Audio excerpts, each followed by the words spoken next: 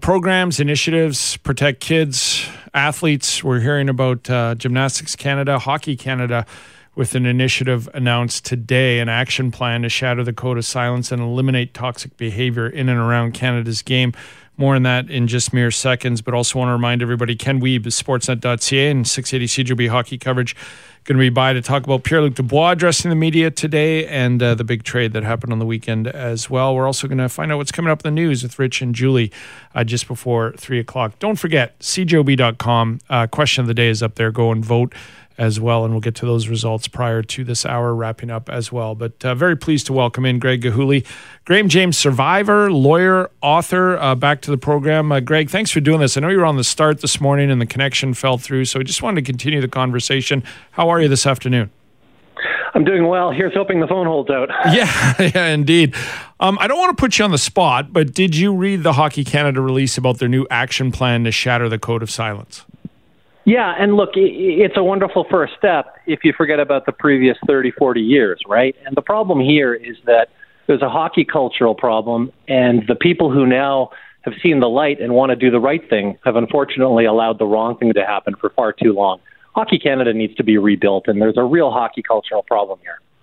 Yeah, and so let's get into that. And I agree with you. I think, in a roundabout way, and maybe this is the right way to say, maybe it's the wrong way, but it was forced on them is the unfortunate part about this new action plan. Yeah, and look, when I came forward, I've been through the Hockey Canada system. I went through my situation with Graham, the legalities, compensation, working with Hockey Canada, all of that. I would have thought at the end of the day that Hockey Canada maybe would have thought I was someone who could have provided some insight into how they deal with things, what they're looking at, and what they could improve on a go-forward basis.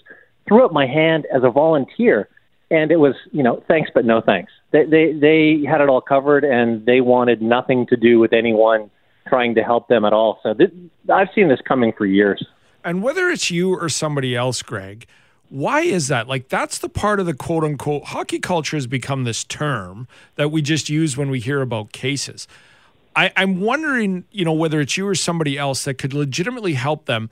That's part of the code of silence. Why are we not embracing this, taking your insight and moving forward that way? Why do you think they don't rely on you?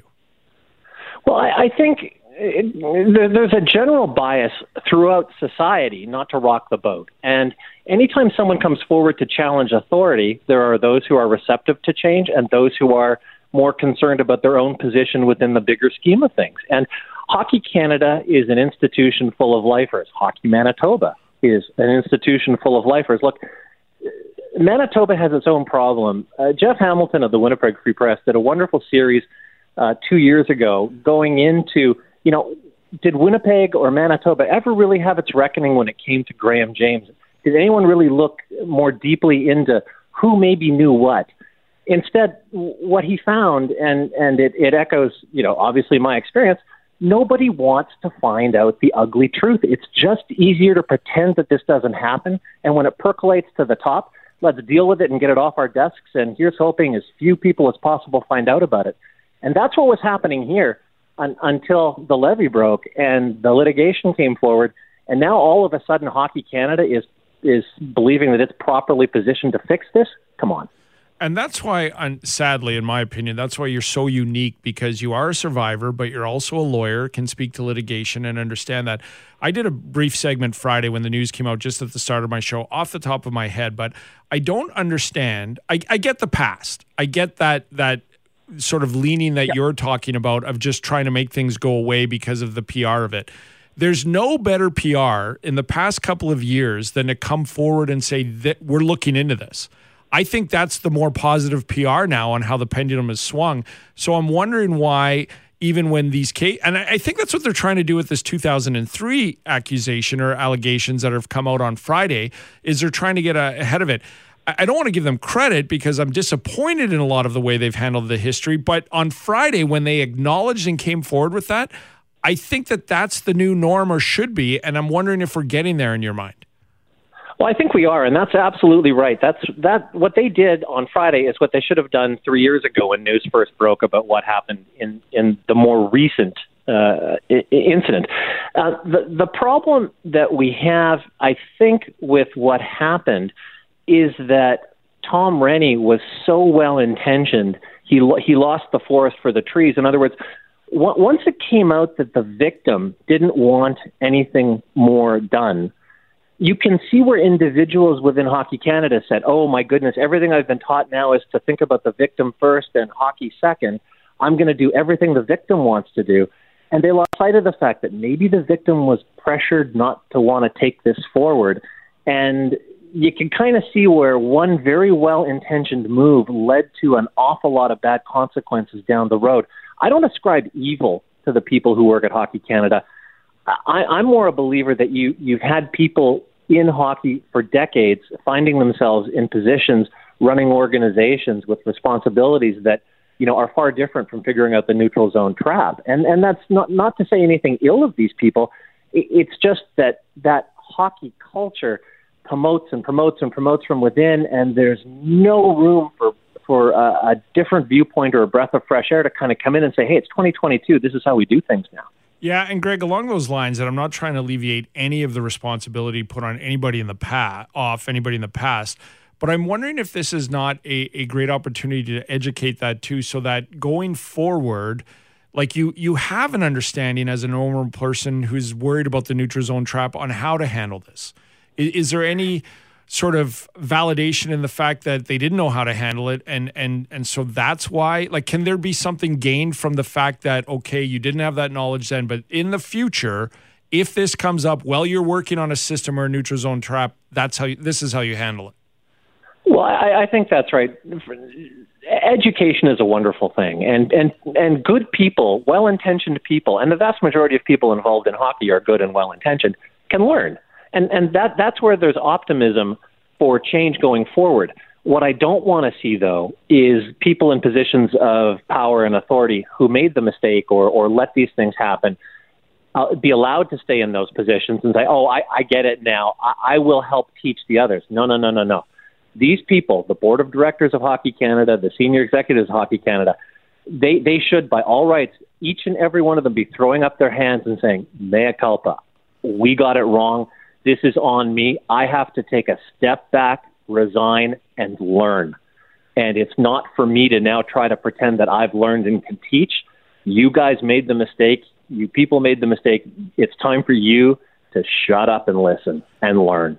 And along those lines, Greg, what do you make of when you hear Gymnastics Canada or, something in a different sport and basically in society? Like, because hockey is so prevalent in this country, I'm hoping it could also help other avenues that we're hearing from other cases.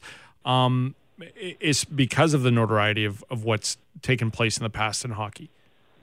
Well, that's right. It's a societal problem generally. It's got an added light shone upon it because it is hockey. But look, let's think about what's going on in Winnipeg right now as you speak, and you're going to be talking to Sport Manitoba. Hockey Manitoba honored a fellow named George Elliott, who was Graham's right-hand man and his closest business associate. Hockey culture reflects who hockey honors. Ed Chenoweth was the head of the Western Hockey League. And what was happening while he was running the league, Graham James was moving from one team to another amidst rumors and nudge, nudge, wink, wink. Yeah, he's got a relationship with Sheldon and maybe some others. You can't have trophies named after people who let it happen. You can't have Hockey Manitoba honoring Graham's best and closest business associate. And you can't have the Winnipeg police pretending that Butch Eakin didn't work as a police officer while Graham was abusing kids after Butch himself laid hands on Graham after Graham went after Butch's younger brother. You got the police, you got the school board in St. James. Butch's dad, George Eakin, was a school trustee, let Graham teach. This is a societal problem, and until we get over the urge to look the other way and not rock the boat, people and badness will happen, and they'll get away with doing bad things. So let's please finally accept this as a teaching time to learn and get people who know what time it is into positions of authority. And I always like to lean on someone like yourself and your expertise. What would be good going forward? What you're hearing, what you're reading from some of these programs, but what else would you like to see? I think people need to set the priorities straight, and you send powerful messages when you make meaningful moves. And so I think the Board of Hockey Canada should step down. I think the senior executives within Hockey Canada should be replaced. I think there needs to be government oversight with respect to where the money goes. And I think a wonderful message would be sent that sexual assault is more important than junior hockey by having the Canadian national junior team pull out of the upcoming World Tournament. Greg, I appreciate your time and your insight, and thank you for doing this once again. And hey, the phone line did stay connected, so they got the important message out. Thank you, sir. Thanks so much for having me.